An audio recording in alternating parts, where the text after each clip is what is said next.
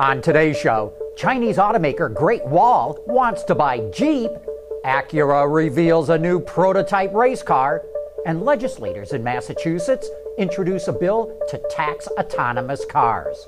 All that and more coming right up on Autoline Daily.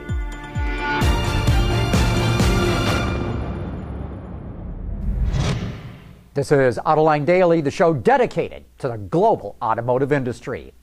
Big news today involving Jeep. Chinese automaker Great Wall publicly stated this morning that it's interested in buying Jeep. The question is, would FCA sell Jeep?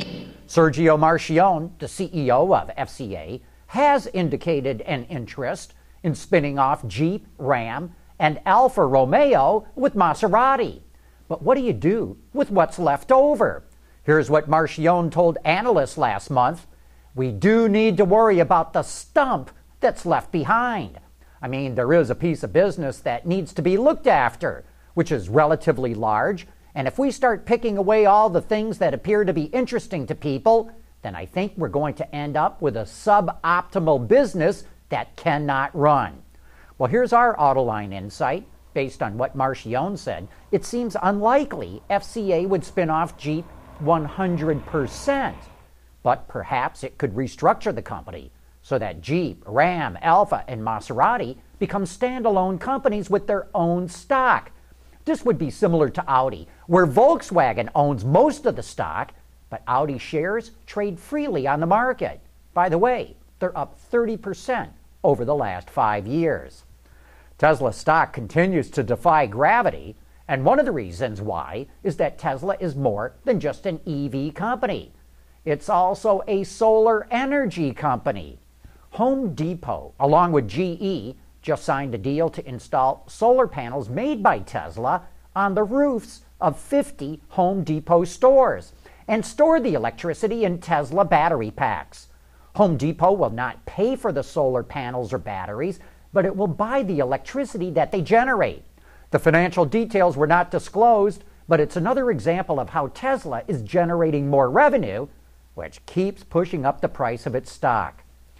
Autonomous cars are not even on sale yet, but legislators are already getting ready to tax them, and that's coming up next. Autoline Daily is brought to you by Bridgestone Tires, your journey, our passion. Dow Automotive Systems, advanced materials that deliver better results. And by Lear, a global leader in automotive seating and electrical systems. Delphi, the giant automotive supplier, is positioning itself to be a major player with autonomous technology.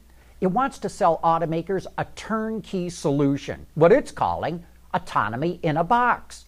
That's why Delphi just formed a partnership with a company called Innoviz. The Israeli startup has developed a solid-state LiDAR system that provides better long-range scanning, object detection, and is more accurate. And compared to an electromechanical LiDAR sensor, aka those spinning doohickeys on the top of a car, it's faster, cheaper, and smaller. Delphi says this technology is critical to enabling Level 3 and Level 4 autonomous vehicles to travel at high speeds. It's targeting 2020 for Level 3 autonomy using this technology. And autonomous cars are nowhere near being on sale, but the state of Massachusetts just introduced legislation to tax them to the tune of 2.5 cents for every mile driven. State legislators say that most autonomous cars will be electric and will not pay any gasoline taxes, so they need a way to have these cars pay for their fair share of road maintenance. They want to introduce a tax right now before these cars go on sale so there's no public backlash. A think tank in Washington, D.C. called the Eno Center for Transportation is floating the idea of having car companies pay the tax. The idea is that when you put your car in autonomous mode, the manufacturer would pay the tax and charge you for the autonomous service. And don't be surprised to see taxing miles driven spread to other vehicles. As cars get more efficient, they're using less gasoline and paying less gasoline taxes, and states are trying to figure out new ways to replace that revenue. Coming up next, Mercedes unveils a beautiful concept car. Lighter, Safer, stronger, quieter, and more sustainable. Tell us where you need to go, and we'll help you get there. Dow Automotive Systems. We don't succeed unless you do. In July, we reported that Acura would be teaming up with Penske Racing to field a new prototype in the IMSA WeatherTech Racing Series, and now we're getting our first look at the finished car, called the ARX-05, which stands for Acura Racing Experimental Generation 5.